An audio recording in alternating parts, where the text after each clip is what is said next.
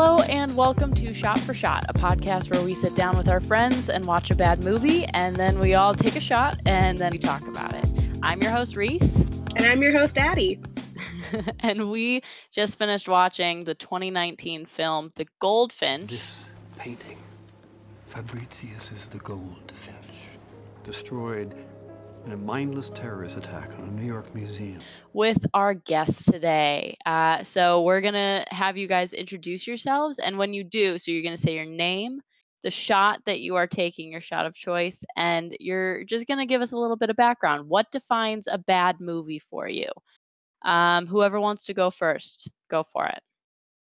Hi, I'm Chris Maioli. Today I'm taking a shot of tequila, which is great. Bad movies are movies that just don't make sense, or the pacing's off, or it doesn't really mean anything.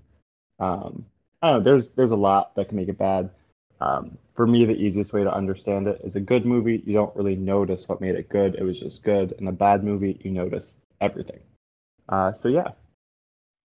I'm Christen. I have a hypothetical shot of tequila because I have to work tomorrow, but I've had like 2 glasses of orange wine, so I think it balances out. And I think a bad movie, personally, is anything that fills me with rage. Okay. All right. Chris, if you don't mind counting us down for the shot. 3, 2, 1. Cheers! Oh yeah. Marissa, are you okay? Yeah, I'm great. Addi, what Chest. you had tequila too, right? Yeah. Awesome. Alrighty. So let's just introduce this movie real quick. The Goldfinch was made or premiered, I guess, in 2019.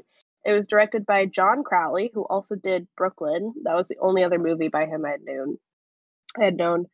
It is based on Donna Tartt's Pulitzer-winning novel, which was published in 2013. It stars Ansel Elgort and a bunch of other famous people, Thelma Wolfhard, and that's the basic summary of it. The film rights were acquired as soon as the book was published, basically, in 2014, and the budget was between $44 and $49 million, according to Wikipedia. How much do you guys want to guess that it made in opening weekend? I would say 23. 23 mil, like a cool 23 mil? Yeah. Okay, Chris? Oh, I'm going way less. Wait, is this So this is international box or- office, I'm going to say worldwide opening weekend, just the first Worldwide? weekend. Did this premiere towards Christmas or was this a summer movie? This premiered the same weekend as Hustlers. 2020 ruled me. 12 mil. Literally wrecked me so much. What month was that? That was definitely like a winter month. I think It was November, just generally it was December. cold. It was cold. I remember it was cold because I wanted Jennifer Lopez to just hold me tight in her It was coat. September 13th, 2019 is when. Okay, not that cold, I would still say around 20 mil. 20 mil All opening right. weekend. Okay. I'm going with 15. 15. You're both dead wrong. It made $2.6 million opening weekend. And then box office total, what do you guys think? 10? Now I'm going low, so maybe like 8. Okay. You're both much closer. It's 9.9, according again to Wikipedia. Oh dang! Look at you, Kristen. You almost got it. You're so close. Oh, thank you. Okay. Yeah, this movie did not receive rave reviews, landing at a 24% on Rotten Tomatoes. And so I just want to open up the conversation because, as we noted, this movie was based off of a novel. And I'll be the first to admit, I am the only person in this group that did not read the book. So I want to ask you guys, in his Rolling Stone review, Peter Travers said that it appears to be adapting the Cliff Notes version of the book instead of the book itself, producing an unplayable series of scene snippets. So for all of you guys, how does this film compare to the novel? Just like quick little snapshots. Well, before we do that, Marissa, can I have you summarize what the movie was about? Can I have you summarize what you think this story completely is about? All right, let me just recap what the last 2.5 hours of my life was. So we have a child, and he's in the Met, and then the Met explodes, and his mom dies. And then this really nice family wants to adopt him. And right before they take him on a perfect little trip, his deadbeat dad shows up with his new stepmommy and take him away to Las Vegas, where he then just embarks on lots of drugs, lots of alcohol. His dad is abusive and is stealing all of his money. And then his dad dies. And then he grows up and goes back to New York, where we started, because this did start in the Met. And then he's still on a lot of drugs. And then and then it all centers around a painting, which seems like a plot C, but that's the main point, is that there's a painting that his mother loves. And then he gets it back through some sort of mafia art war scene. And he's in love with his childhood friend from Vegas. Okay. How's that? That was very good. Thank you. Okay. All right, Chris and So, Kristen, compare it to the book. I would describe them as both bad for different reasons. Okay. Oh, do I need to go into more detail? well, so what I want to know here is just like what was different from the book to the movie? Like, were there major plot points missing? Oh, everything, What was different? everything was different. I will say, Okay. Donna Tartt, as an author, she wrote one of my favorite books, The Secret History. I know it's also one of Addi's favorite books. She has a very eloquent way of writing that in prose comes off as like gorgeous, and when translated in the movie version, feels like watching Ansel Elgort kind of almost cry for 2 hours and 45 minutes. I will say what was different was everything. The timeline wasn't the same. I had never seen the movie before. I thought it was going to be bad for very different reasons because I didn't like the book.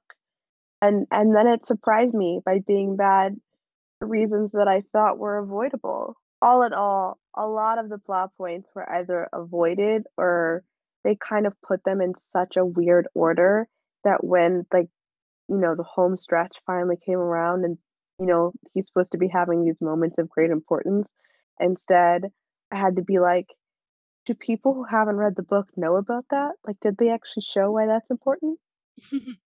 So all in all, rage. Okay.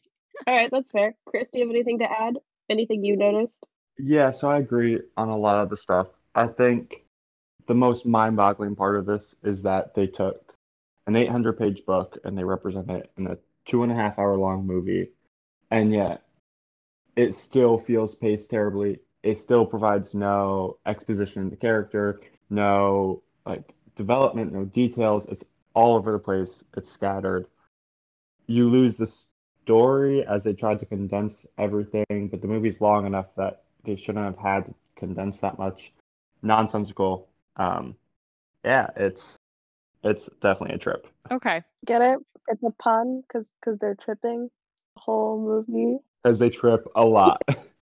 Not that the movie shows you that, but it's implied.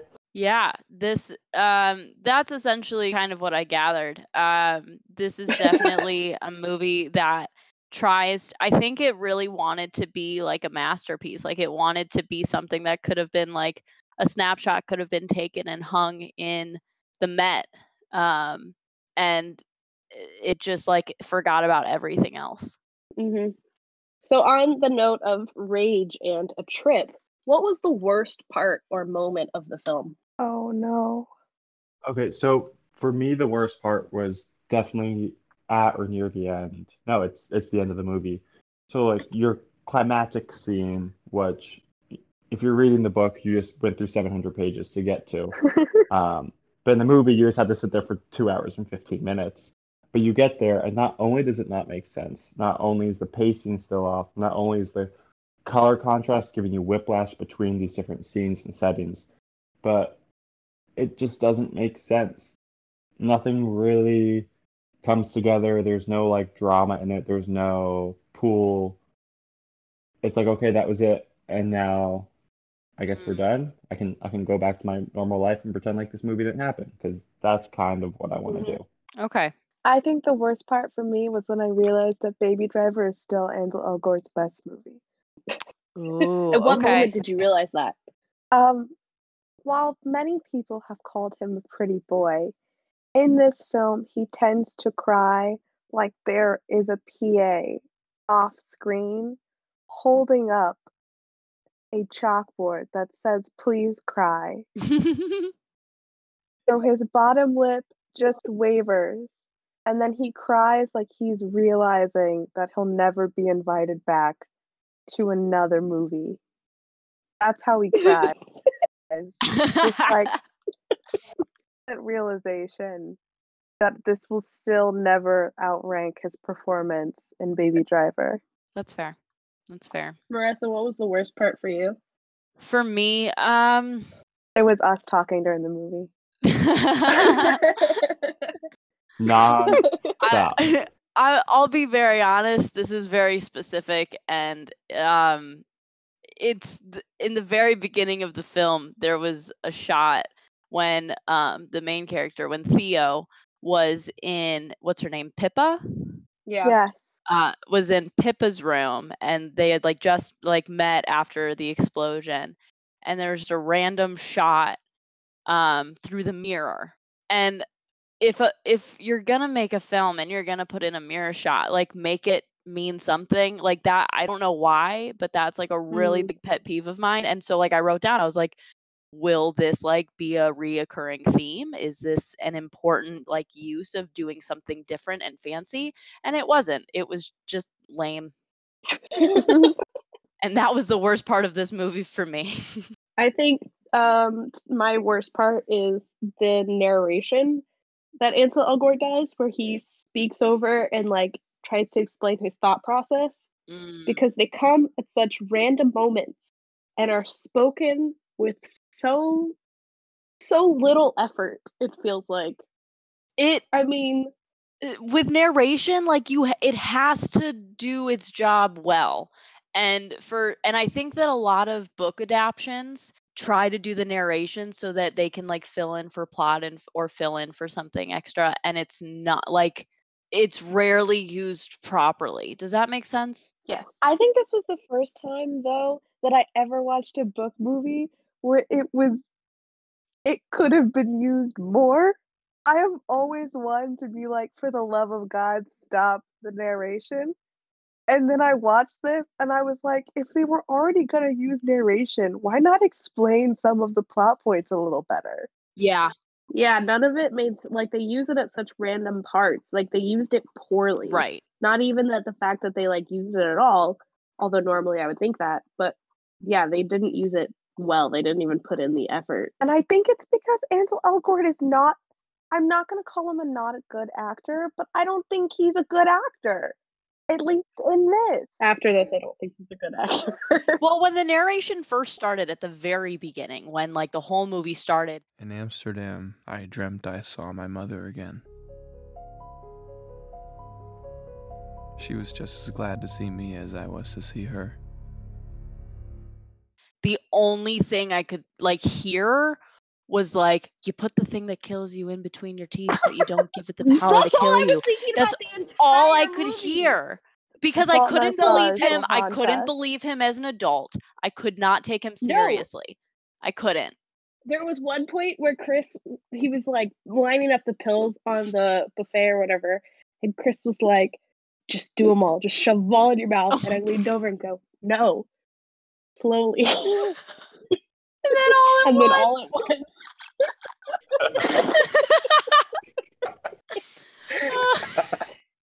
You guys are gonna literally trigger me. Ooh. Oh God. So to switch gears completely, were there any redeemable qualities about this movie? The sweaters. I would say that yeah. The sweaters. So good. Yeah, sweater content was definitely there. It was just, that had to be my favorite part of it. I was like, you know what? Costumes did one thing right. None of it was period. Not you couldn't tell what was happening, where we were in time, and the sweaters weren't helpful either. But man, did they look good. sweaters were great. I loved them. Anyone else? I think that's about I it. liked, I mean, if there was one thing that I thought, there were like 2 or 3 things that I thought felt like the book. One was Pippa's room when they were children. That looked like how I pictured it as the book in the book. And the other was when they were at that wine bar and she's like, "Don't fall in love with me. I hate you." That's not what she says, obviously, but like that's how he takes it. That scene, the way it is shot and the way it like is so close to them and feels very warm is how I pictured it in the book. Mm. Other than that, I would say, I'm looking at my notes. No, I would say no. Kristen, We're saying things that I liked. Mm-hmm. redeemable qualities of the film. Oh, that's not what I was gonna say. I can tell you what I thought was fun. Maybe doesn't make the film redeemable.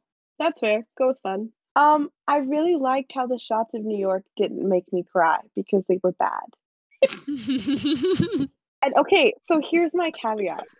Every movie that I have watched in the last 6 months that has reminded me of like the bustle of New York combined with the anonymity, like you could just walk into a street and suddenly be filled with like surrounded by hundreds of thousands of people living out their own lives and stories. Mm-hmm. That whole like we watched like Dash and Lily and I was like, this is a stupid show and I'll still sob about it because they're near strangers, less than 6 feet away. But the whole Right. movie, all of the shots of the city, he felt alone and not in that Yeah. whole like self-pity thing that he does in the book. But I was like, at least this isn't making me cry. Good on them. Okay. Yeah. Chris, what were you gonna say? I know it didn't work, but I like the fact that they held the scene in the Met until the end of the movie and they kind of gave you pieces of it. I think if it was done a little bit differently, I think if they gave you a stronger sense of timeline and the passage of time and character development, and then they ended the movie with that, and then they have this awesome parallel to who he was and who he is now. I see what they were trying to do, and I like that story. It just didn't make sense with the rest of the movie. Mm. So noble attempt, didn't really work. Okay. Yeah. No, I think that's pretty fair. What everybody said makes sense to me. Okay. What I want to kind of shift gears into now is kind of dissecting the different aspects of this film. So like what was strong, what wasn't, and where things could have been better. So like starting with the story, the like shifting of this from a novel to a script, essentially. What are your guys' thoughts on that? Bad. So I think this is not a book I would have ever made into a movie. And I remember I finished the book and then I went, they're making a movie? That's gonna be terrible. And I wasn't wrong because the book is paced very poorly. Mhm. And they translate that bad pacing and somehow make that pacing worse, Mm. which is astounding to me. And I went back and forth on whether it's like I think it's a screenplay issue in the movie because the way that they like time things out and are like decide what to focus on and then how to flip back and forth between things. Mm. I think that is the way they did it was very, very bad. Okay. Yeah. What about you guys, Chris and Kristen?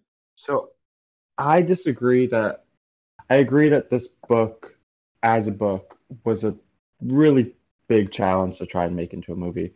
I think the story, though, could have been done well. I understand how that story could translate on screen well. Maybe they were just too tied down to the book and not the story. I don't really know what happened in their creative process, but I see that could have been done, and this just didn't hit the mark. Eventually, 10, 15 years down the road, this is a story I think could be done well on screen. But they made decisions. Maybe they were overcorrecting for the pacing, like Addi said, but it just really did not work for me. I have a super wild theory, and this might be very galaxy brain. Go for it. Okay, here's my thing. Donna Tartt, like one of the things she's great at, right, is like the elevation of aesthetics. So whether we're talking about like Secret History or Goldfinch, one of the things she does well is she makes the ordinary beautiful, whether it's something that's really sad or something that's really, like obviously they're doing drugs, but the way that she describes it is kind of gorgeous, you know? Mhm. And she also has this really elevated way of thinking about like art and history and culture. Like in The Secret History, like the classics kind of become this like defining end all be all. And in The Goldfinch, obviously he's like an antique dealer and all of the things that he loves and reveres, like, you know, the family that adopts him, he loves them because he comes in and they're like, oh, like they're rich and they're refined and they're classy. And he loves his mother because even though they didn't have as much money, she still found a way to teach him all of these things and also be a model, very like manic pixie dream girl. Hmm. And so I think for people like average readers of The Goldfinch and also people who love Donna Tartt, the biggest vibe you get is like yes, or aesthetics. And I think for the filmmakers, they put the aesthetics into the people instead of the environment, if that makes any sense. Yeah, absolutely. When I think of an Oscar bait movie, you know, it's like these really, really big actresses or these really big actors. Hmm. And like the aesthetics of like this award winning gorgeous movie or like all of these famous people delivering their most heartfelt lines about what they think the purpose of life is instead of focusing on like the actual surroundings, which is where like I think the prettiest part about the book and what could have been the prettiest part of the movie are. Okay, yeah, absolutely. I also like in terms of the way that this was written and just again have not read the book, but from what I understand is that it's more linear in the book. It's more like it starts at the beginning and then it goes to the end. It doesn't do all of the like flashbacks that it does in the movie. Am I right in saying that? That Oh is God, very, very yes. true. Painfully linear. Okay. Okay. So I think for me, like with how that was done, it sort of makes sense, but I would not have done it so drastically. And then also like this is kind of switching to a different form or like a different aspect of like making the film. But with the transitions, like the very first transition is like young Theo looking at the pool and then him like jumping out of a bathtub, but like that is like the easiest like cinematic like switch, you know, like jumping into a pool and then waking up in a bathtub. That's like the simplest thing to do and they didn't even do that and then it was just jarring and weird. And then the next one was a better parallel. It was him waking like falling asleep Mhm. in bed and then waking up in bed. Like that makes sense. That time switch makes sense. But so with time I think it's really funny that we like spent a lot of like a good, I'd say the first hour and a half trying to figure out what era, what year it was and trying to establish if 9/11 happened in this world or not and like what like we talked about this in Cats, figuring out the rules of the world and world building. Mhm. This story didn't see like and maybe it's different in the book, but in the movie it was nearly impossible to figure out what world we were living in. I almost feel like this is less necessary when you're talking about a book because it focuses in so much on one character's perspective, which I Mhm. think this movie still did. Like we had very, very, very little character development from anyone. Mhm. But I think because it hones in on specifically like Theo is doing this, Theo is doing that, blah blah blah blah blah. Like you don't ever zone out enough to the world to be like, oh, 9/11 happened. Like there's nothing you don't have to worry about it almost because it's so focused on him, Mhm. which I think in a movie again doesn't work partially because we're now seeing everything whereas in the book you're while she describes things very very vividly, you are still imagining them. And so you're pulling your experiences into that imagination. So like when she describes this Upper East Side apartment of the Barbers, I'm like filling in what I know from like apartments that I've babysat at. Right. And in the movie, it doesn't look anything like an Upper East Side apartment that I've been to. And so that is like making me be like, okay, what time are we in? Where are we at? Yeah. So I think that's part of it is like visually, you have to kind of fill those details in when we're playing in kind of the real world. Mhm. Whereas in the book, because you're imagining so much and it's so character focused, you don't have to fill it out as much. Yeah. Yeah. Chris, do you have any thoughts on this? I definitely agree with it. issues of world building and how it just doesn't make sense. I almost think that you could accredit some of this to the fact that in the book and also in the movie, like everything takes place through Theodore Decker's eyes. So he's kind of very inwardly focused. He has a narcissistic personality. He has a lot of issues, but for some reason, the story just never really explains that, and the movie doesn't get you to that point. Yeah, absolutely. Absolutely. So like other aspects would be like cinematography, casting, costumes, lighting, editing, I just want to hear everything you guys have to say about the different aspects of this film. I think I thought about design more in this movie than I have in a lot of movies. Like set design, costume design. It was very, very obvious in this, I feel like, but not in a good way.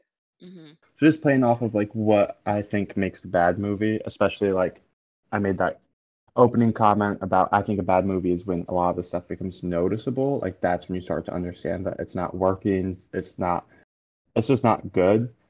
I think that's why I picked up on all of those issues, whether it's placing a time period for the costumes or understanding the set design or having like some sense of cohesiveness throughout the movie. I picked up on every single instance when like the color contrast was just like whiplash and it was changing and it was all over the place and it didn't really seem tied to a mood or a place or an emotion. It was just all over the place. Or costumes could be like, oh, well, like that looks like they're dressing in like 2008 and this looks like she's dressing in like 1995. It just doesn't really make sense and you pick up on all of it and again like pulls you out of the experience and it just didn't really work. Yeah. Kristen? If I were to describe this film's internal workings, it felt like every team, whether it be costuming or editing or the set design, was given $1 million and then came back in 8 months and were like, we're shooting tomorrow. No one spoke, no one chatted. 2 people read the wrong book and just worked through it. Everything felt like they were deliberate choices for different films. Some that the Goldfinch wanted to be, some that the Goldfinch thought it was and then drastically course corrected, and others just felt like they had a sale at Nordstrom and a PA was like, "Oh gosh, we're out of clothes, guys. Just grab what you can."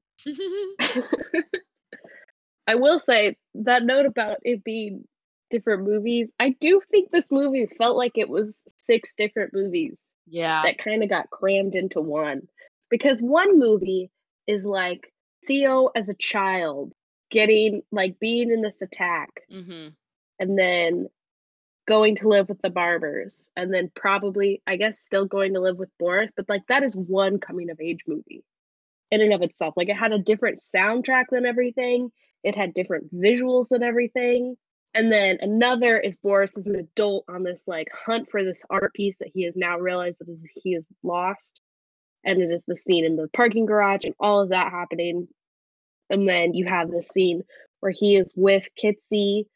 Then they're like an Upper East Side couple and it's all drama and she's cheating on him and blah, blah, blah, blah, blah. It just felt like there was so much happening, but none of it was developed. None of it felt like cohesive or like it connected to each other, or even that he was the same character throughout. And it felt like things just kind of happened to him casually and not like he had any development or say in anything, which I guess is the whole meaning behind his like monologue at the end where he's like, well, things just happen. Things just fall apart. Life is chaos.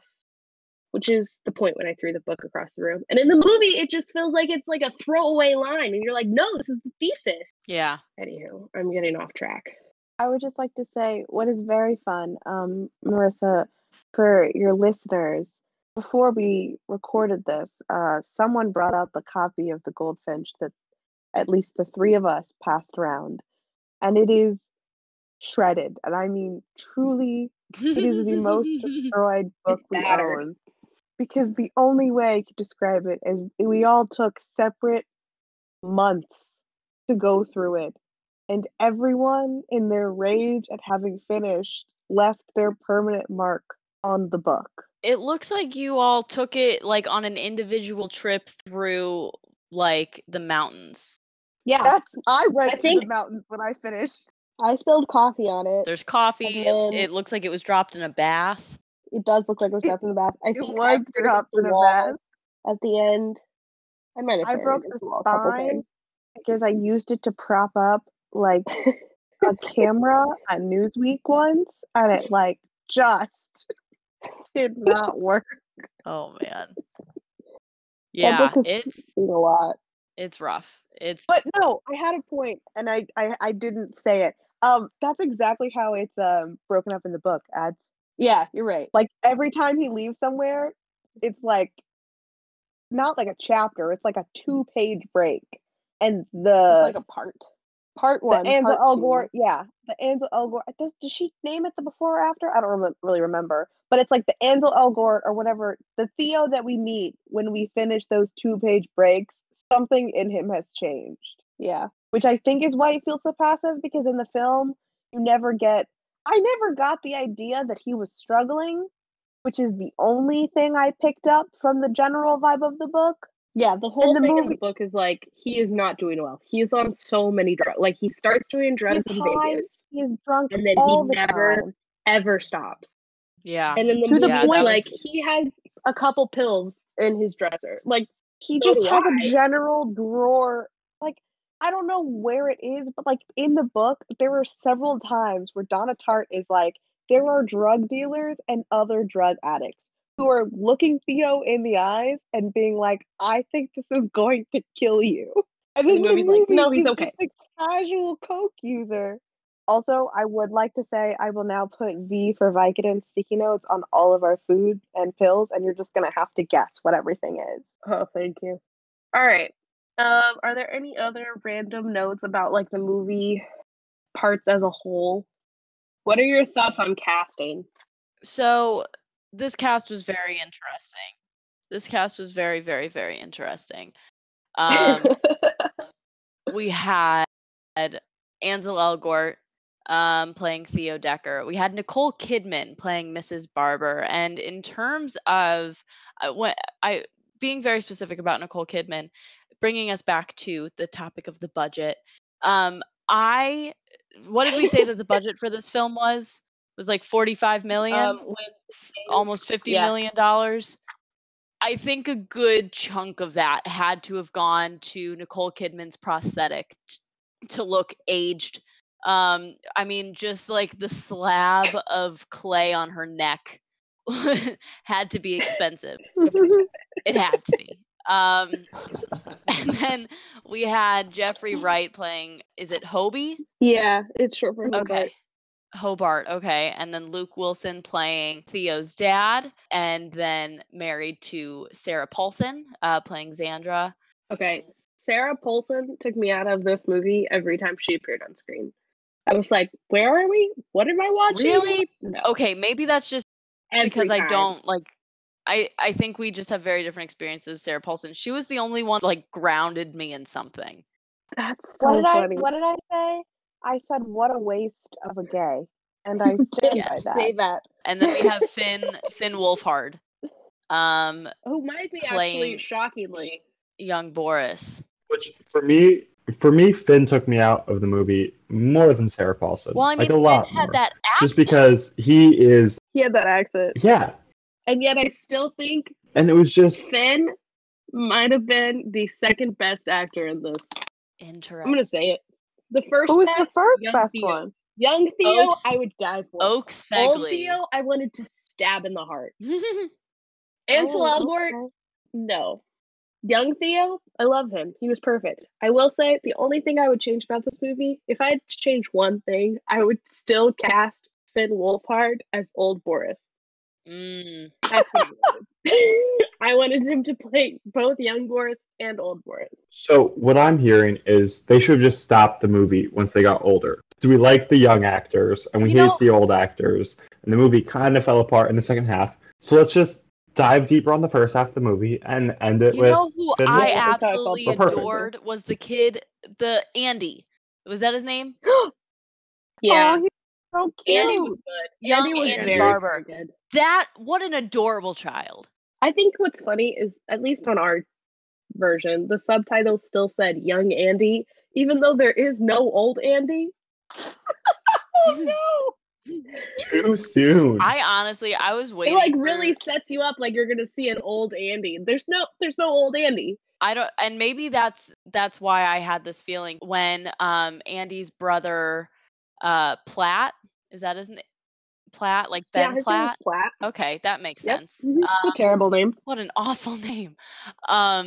When he was talking to Theo in that bar and telling the story of how Andy died, I was half expecting you guys to all like look at each other and be like, they killed off Andy. I thought, no, Andy's an integral part of the story. Why would they kill off Andy? But then like none of you had that reaction, so I was like, oh, this must just be a terrible plot point. Yeah, it's just kind of useless. His death didn't serve a purpose. That's the No. whole point of the Goldfinch. Life is chaos, Marissa. Sometimes rich white people adopt you, and sometimes you commit petty arson and aggressive grand larceny in other countries and are also a heavy drug user, and you get away with it because art is beautiful. That's the moral of the story, actually. That's I pretty hate good. it. The moral of the story is white people get to do things because art. Donna Tartt, everybody. Donna Tartt. I think we should move on to talk about book adaptions. Where does everyone fall on the debate of comparing books to movies that they are based on? Is the book always better? What is your favorite book adaptation? I can't say it. Nice. This is my. I'm just gonna give that you all the tequila questions I hit? wanted to see. No, it didn't. I'm just stuttering. Let's Personally, think about that. I went from being very strongly against all book adaptations. Can't say adaptions. I'm really sorry. I can't say Adaptation? it. Yeah, that too. I'm not sure what the word is. I've gone back and forth, and then people have mocked me both ways. So I'm not sure what it is anymore. It's probably my biggest nerd failing. I went from very strongly against them to very strongly for if you do it correctly. Well, My favorite one might still be, to this day, The Hunger Games Catching Fire. interesting. Bold. Wow. Thank Very, you. very interesting. So Bold. I guess the question that I want everybody to answer is, what does it take for a book adaptation to not suck? It has to capture the spirit of the book and any details that seem like they were written for a very specific reason. Okay. So if they add to character development or plot, Mm-hmm. which is why Catching Fire succeeds, Okay. is because all of the details they add are for character development. Okay. And all of Christopher. the ones they ignore were not. Christopher. So I agree that like to a certain extent you have to capture tone. I fully blanked on books that have turned into movies, so I googled it as soon as you brought this up. And I'm now looking through a list. And there's like a lot of really, really good ones that I did not realize or kind of forgot were book adaptations. Like The Martian Yeah. or The Silence of the Uh-huh. Lambs or Room. Like these are all incredible movies I really loved. I'm skipping over all the ones I didn't like at all. I think for me what has to happen for it to be good is you have to make the movie a freestanding thing. And that's again where the Goldfinch failed, is to watch that movie and to understand what was happening. I feel like you had to have read the book and enjoyed the book, and maybe that's why it didn't do well at the box office, because we'll leave that open ended. But the movie has to be freestanding. It has to be its own thing. It should capture the essence. It should be like broad story points. But after that, it has to be a movie. It is no longer a book. Yeah. Make it a movie. Make it a Yeah. film. So then Make do you it think your that own. it's fair to compare books and movies because they are different mediums? Yeah, I think so. I think that the killer thing is it's the same story. As someone who does own multiple The Book Was Better shirts, I will say I think it's all about the vibe, which is a very calm way of basically saying it's the spirit of the book. I don't know. I think what's interesting is some of the best book adaptations, the movie, like book to movie ones that I've seen, don't necessarily capture the same plot or the same feeling not even necessarily the same feeling. What I'm trying to say through my wine brain is it doesn't necessarily have to be the same to feel the same. My best Okay. example is Arrival. Oh, okay. Because Arrival as a short story / book and Arrival as a movie are very different beasts, which capture the exact same vibe. Mm. It's the feeling. And I think the feeling is the biggest thing because the feeling is what people treasure. It's why you have a Percy Jackson remake that people were like, how dare you? And then people were like, Everything Arrival's comes the back to greatest Percy thing. Jackson. Everything comes. I will never, ever forgive them. Because I think that the more beloved the book is, the less chance you have to make it something new. Right. Yes. Which will cripple most things, I would say. Another example for very different reasons, Call Me by Your Name. Because I hated the book, and the movie left out just enough details to make it way less creepy. The book is so aggressively, I am 15 and a Jew and so not like really into my body, and I screw this older grad student who clearly knows what he's doing. And the movie is like, what if we want to be loved? Yeah, that's true. The movie feels much less creepy. The book is god awful. Yeah. It's the vibe. Yeah, absolutely. I am currently just like looking around my room at the limited number of books that I own, trying to place what books that I've read that have been turned into movies, which are very few. I can give But you a that's list of ones that have been made into movies and ones that are about to be made Well, into movies I from mean, my bookshelf. so let me go off this. The last time that I sat down in a movie theater and like felt like I was back in my bed reading the book was definitely with the Hunger Games movies. Yeah. They did a really good job of capturing that vibe, that feeling. And then the one that I remember reading the book, getting so excited, going to the movie theater, like opening night to like be a part of it and being so disappointed was Paper Towns, Oh. which tells you Forgot about how that. long it's been since I've read a Jesus. book that got turned Let's into a throw it movie. all the way back to The Fault in Our Stars. One more time. How do we feel about John Green? Complicated. I think what's interesting is that like the Hunger Games came at the peak of the let's be as true to the book as possible phase, if that makes sense. I also think it's like the YA aspect.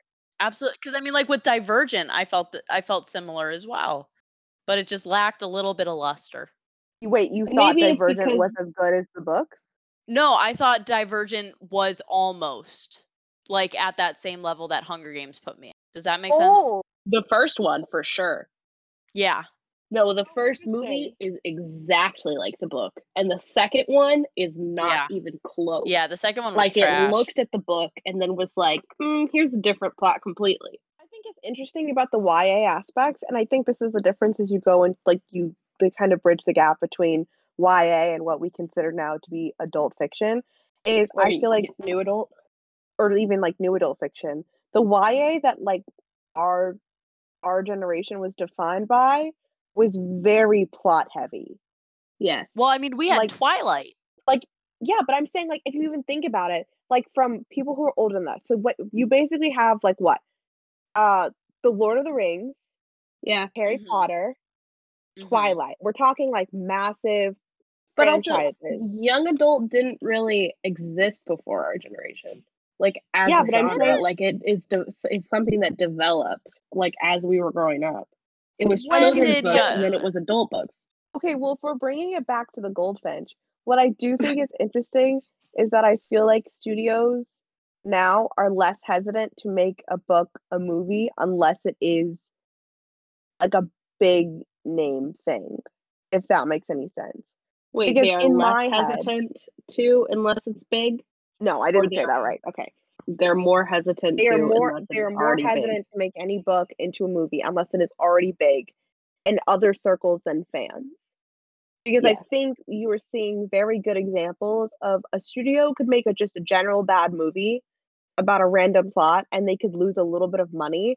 But if they make a bad movie about a book that people really care about, they will get roasted till the end of days. Yes.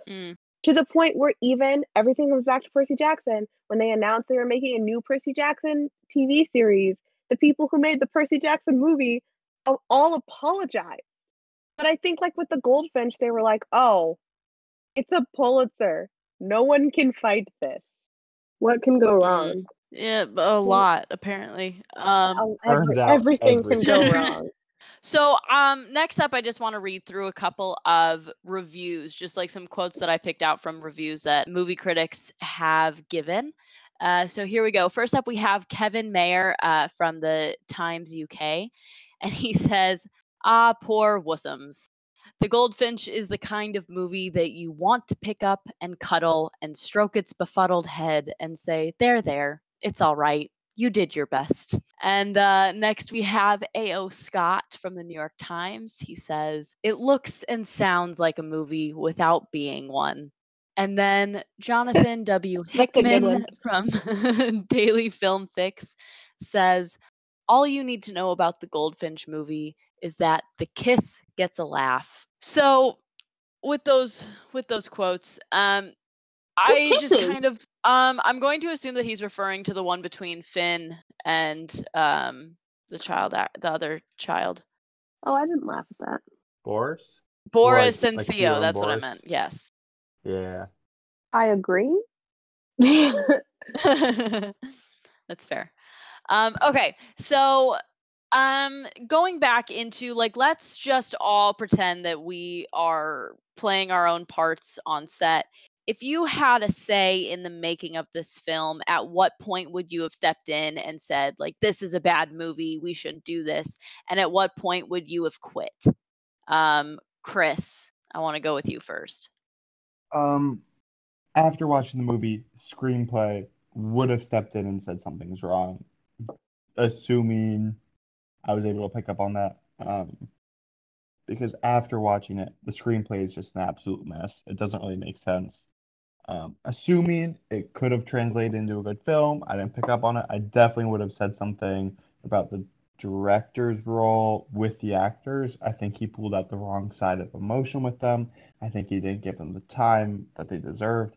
I didn't think that they delivered their lines as well as the lines could have been done or should have been done to fit the tone, the meaning, character development. Again, something we keep talking about. I would have quit definitely by editing. No later than that, I would have said, I don't want my name on this project. Please take me out. Yeah. Okay. Kristen. I would have created a Schneider cut of this film where once I realized it was going downhill, I would have my own separate editing system and I would make this footage so freaking experimental. Like, oh my God, would I have edited this differently? But personally, I don't think I ever would have quit. I just think I would have worked under a pseudonym so that I both get my money and am never again associated with the tragedy that is this film. Addi. Screenplay. I hate it so much. I hate it so Screenplay. much. I would have torn it apart if someone had given it to me. I would have been That's like, fair. this seems stupid to so many Yeah. parts. I was gonna say that I don't think I would have gotten hired to work on this film, but then after thinking about the film again, it seems like people who were unqualified to work on this film got hired to work on this film. So, having that being said, I just think that, ugh, I mean, at the very least, I think like we would have gotten through filming, we would have gotten through like costumes and everything. I've been like, oh, that's a pretty sweater. I love it. Keep going as you were. And then just moved on until I was sitting in the editing room. I would have been like, what are we like? What is the purpose behind your colorization? Why is the soundtrack like? I don't think that a soundtrack should operate the way that it operates in this film. None of the like while watching it like go through the ringer, I would be like, something's not right here. and I would have just I would probably get frustrated and be on my way. I think what I was thinking about is I remember when they said it was a movie. So for my first thought was, I think this is going to be a bad movie. And my second thought was, the only way it can't be a bad movie is if you make it feel like the weirdest drug trip that you've ever been on. Like if you take all of the parts of the book that are super, super weird and hone in on those, and like the scenes at Vegas should be so blurred. Like I want it to be so experimental and weird. That's the only way you think you could make it work. Is if you were like, Yeah. this still doesn't make sense, but at least it's cool to look Yeah. at. I don't know. Mhm. That's the way I would have done it. It's just gone totally bizarre. Bizarre or Arguably, it did make it look like a huge trip. It really did. It just never told you it was going to be a trip. So the audience never really understand that they were supposed to understand that the screenplay itself is just a trip on drugs, and it's kind of meta. So we're supposed to enjoy it for that. It's not rage. That's it. rage. Oh, yeah, it just I don't know. There was just something so off about it. And in terms of like the screenwriting, I would not have understood what was happening. Like, as frustrated as I was with you guys talking through this movie, I don't think I would have understood what was happening in the plot if you guys weren't filling in like some of the like plot points from the book. You know what I mean? Like, I was so lost half the time just trying to figure out what was going on and what I was supposed to be picking up on and what was supposed to be important. None of that was clicking for me. What I thought was interesting is for a movie that takes place in such different time places, the fact that they only use 2 actors for Theo makes it way harder to tell what time you're in. True. Mhm. Like, one, I definitely think because Donna Tartt is so weird about how much time Theo spends in each place, I think it would have been way easier to have a separate Theo for Vegas and a separate Theo in the beginning. Mm. Because the way time shifts, I don't need, because obviously they weren't going to make Ansel Elgort 2 people. Like the older version of Theo, they weren't going to make him 2 people. And I think the implication was that Ansel Elgort would act so deranged towards the end that you'd be able to tell. But he keeps the same stupid look on his face the whole movie. You can't tell what part of drug addiction he's in. I also think this is opinion that I only have gotten recently, that I think this could have been done better as a limited series. Okay. My fear with limited series is that like even if you spread it out over 8 hours, it won't work. And like not to pick back up on the film adaptation thing, but you guys just had me read Daisy Jones and the Six like 2 months ago. And that's getting turned into a limited series, and I'm terrified. I have no faith that will turn out well, but I think it wouldn't work as a movie, and it will barely work as a limited series. Are there any other movies we can compare this to?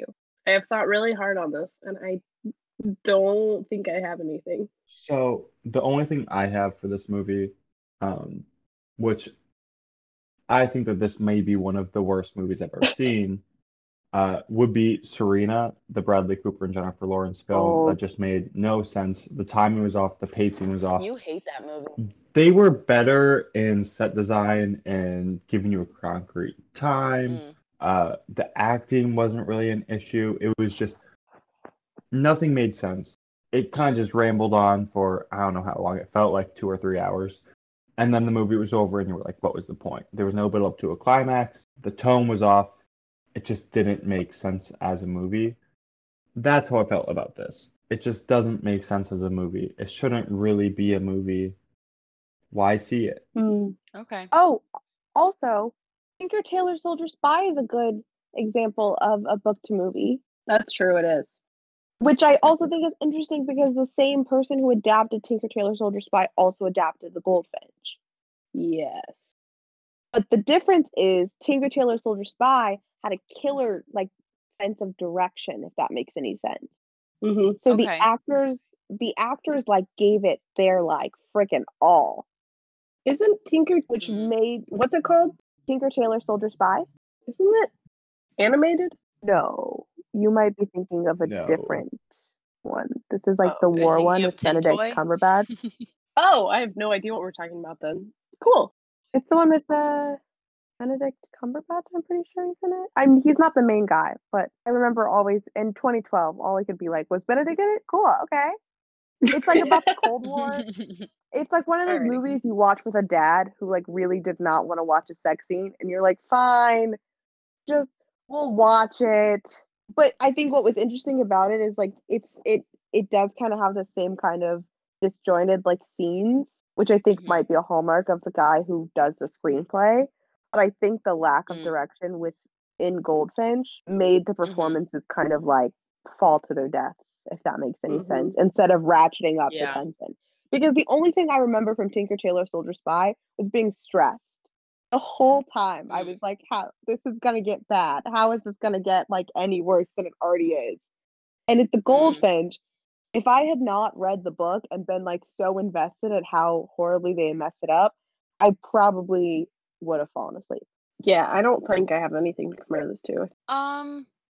The movie that it made me think of while I was watching it was, I think this is actually a book adaptation, which is kind of funny.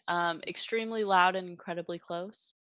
Oh, Simply because like it's a terrorist attack in New York City. One is based in reality and the other is not.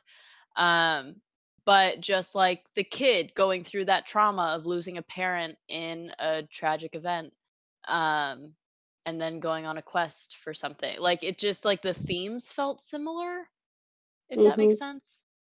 Um, and the only difference is Andrew Desplat scored one and didn't score the other. there you go, kids. and that's what you need to know about film. Hire Andrew Desplat, please. Are there any closing thoughts on this film before we wrap it up and tuck it away forever? Rage. Christopher? I don't feel rage. I just really feel that this was a college student's attempt at converting the Goldfinch into a movie, and it didn't work. I'm sorry it didn't work. Sorry you wasted so much money. Good luck next time. It just needs everything to be different. And I don't know who to blame for it, but just start with costumes, start with your cinematographer, start with your screenplay, all of it, overhaul. Reassess before you make a movie with this team again, because it did not work. I think everyone just needed to be on the same page. And I think that really showed, like, I think the biggest thing that took me out of this movie, and this is my closing statement, the thing that really took me out of this movie was not being able to pinpoint what time we were in, because and we were examining, we were like, okay, the clothes could be from this year, and she has a fourth generation iPod which came out in 2004, and then also they're going through the airport, but they're going through airport security. So does that insinuate that 9/11 happened already on top of this now secondary uh terrorist event at the Met? I mean, like there was no way to really ground the viewer in where we were in time. And that goes back to Addie's point of like, as a viewer, we're bringing in our own understanding of the world and comparing it to try and like find answers and to ground ourselves. So that's what I think like should have been established day one in script writing, and then needed to be communicated to everybody else. But it just felt like we were so beyond being able to pinpoint that. And it was so frustrating to watch. Oh, okay. I think I figured out my rage. Unleash it. Theo is not a character. He is a shell No. of a white boy to which bad things happen. He never makes a decision. He is a white boy who does drugs and he wakes up places. That is all he does. And I think the only way to make the He's gold. not even a fun white boy who does drugs. No, he's like the least fun white boy in this movie who does drugs. And all of the white men in the film do drugs. But I think the only way they could have made the Goldfinch good was if they had made Theo take any action, make any choice whatsoever. I'm going to talk about the Hunger Games again because the reason And that Mockingjay worked in the movie and not the book is because they were like, Katniss is too passive in the book. We have to give her action or no one will watch this. And they were correct. And you know what they didn't do in this movie? Give Theo any choices, any action, just one. Anyways. Well, that in its essence concludes our conversation on the Goldfinch. So just a closing round table for everybody. What was the last film you watched or rewatched? And how did you feel about it? Kristen, go for it. The last film I watched, I think it was something Dreams Hot Chocolate Nutcracker about the Debbie Allen Dance Academy. It was a documentary, and also an ad for kids who have ADHD and need dance lessons. Whereas I would describe the Goldfinch as an ad for kids who need therapists. Christopher. Last movie I watched or rewatched was The Killing of a Sacred Deer. You finished it? That movie had I finished it. It had its own fair share of drama, but not quite like this. At least that movie had some degree of direction and a very clear plot, which Goldfinch drastically lacks. Addi. The last movie I watched was the same movie that Zoe watched, but the second to last movie I watched was Midsummer, which I had never seen, and I thought was very nice visually. I think that's where I'm at with Midsummer as well. And the last movie that I watched was A Simple Favor. And I didn't like it the first time I watched it, and this was like the third time I've watched it, and I like it a whole heck of a lot more now. Like I learn something new, or I find something fascinating about it each time I watch it, and now I'm like noticing like the French New Wave influences, and I like something new about it every time. So that I was think we should fantastic. do A Simple Favor because I think it is a bad movie, but I love it to pieces. I would talk about how I don't even know if I could get through an episode talking about anything bad about it. I would just love on it too much.